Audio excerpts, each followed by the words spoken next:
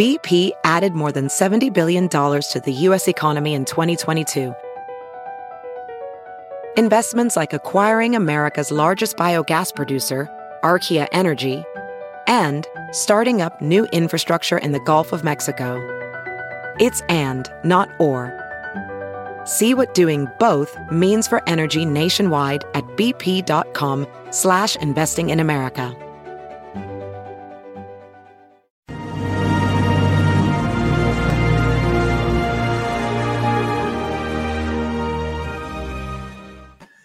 Hi, everyone. Judge Andrew Napolitano here for Judging Freedom. Today is Monday, August 22nd, 2022.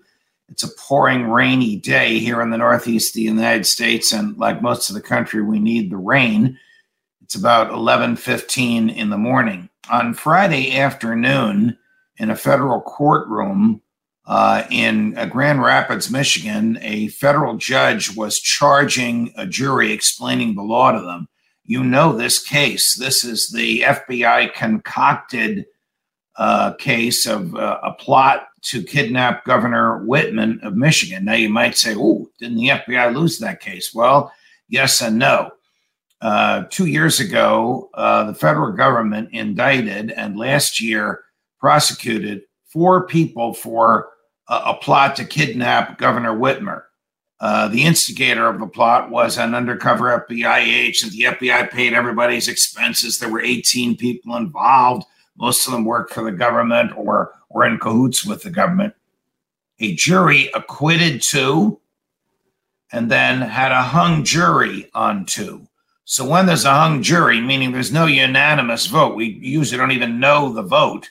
Whatever it wasn't unanimous for not guilty. Then the government has the option to try the person again. So the government tried the 2 as to whom there was a hung jury a second time. And on Friday, the case went to the jury.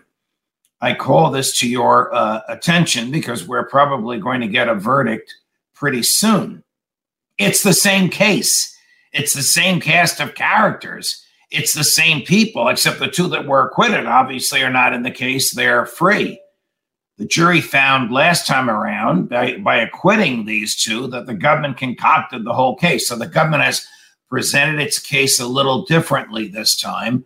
It's a different judge, and the federal and the defenders, the defense lawyers, have been complaining loud and long that the judge is favoring the prosecutor in front of the jury. I've never seen this. The judge accepted their criticism and looked at the jury and said, don't pay attention to what I say if you think I'm favoring one side or the other.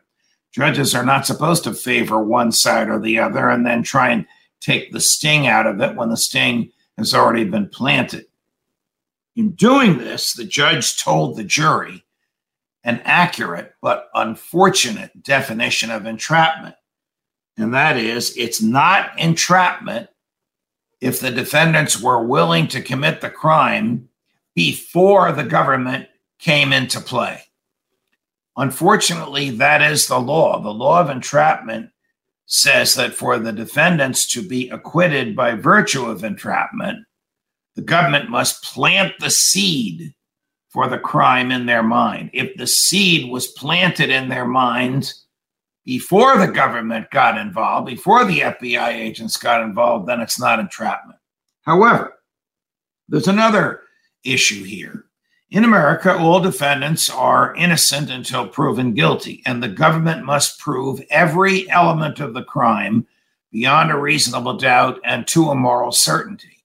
So if the defendant says, I'm going to plead the affirmative defense of self-defense or entrapment, then the government must prove that it was not self-defense or not entrapment. So the burden is not on the defendant to prove anything, except in the federal courts in Michigan, in the Sixth Circuit, in that part of the country, Michigan and Ohio, where if you do assert an affirmative defense like entrapment, it is your burden as the defendant to prove it, rather than in most of the rest of the country, it is the government's burden to prove that it was not entrapment.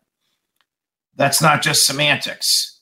That's a profound burden imposed on the defendant by requiring him or her, in this case him, two of them, to prove anything in order to stay out of jail.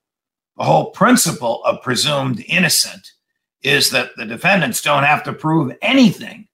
The government has to prove everything. It even has to disprove the defendant's defense. Not the law in Michigan, not the law in the Sixth Circuit, the federal courts in Ohio, Michigan, Wisconsin. We'll see where this ends up. Government should have nothing to do with creating crime. It's the worst thing the government can do.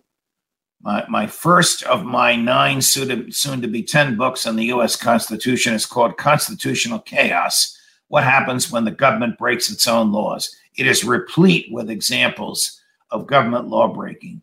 It's hard to think of anything more law breaking than the government creating a crime that didn't exist. And this crime was created by the FBI weeks before, just a few weeks before the presidential election in November of 2020, to make Governor Whitmer look good and President Trump look bad. And it worked.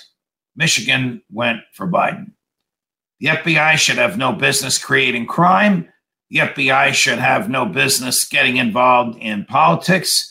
These defendants should be either acquitted or the charges against them should be thrown out, no matter what the burden of proof is in Michigan. Judge Napolitano for Judging Freedom.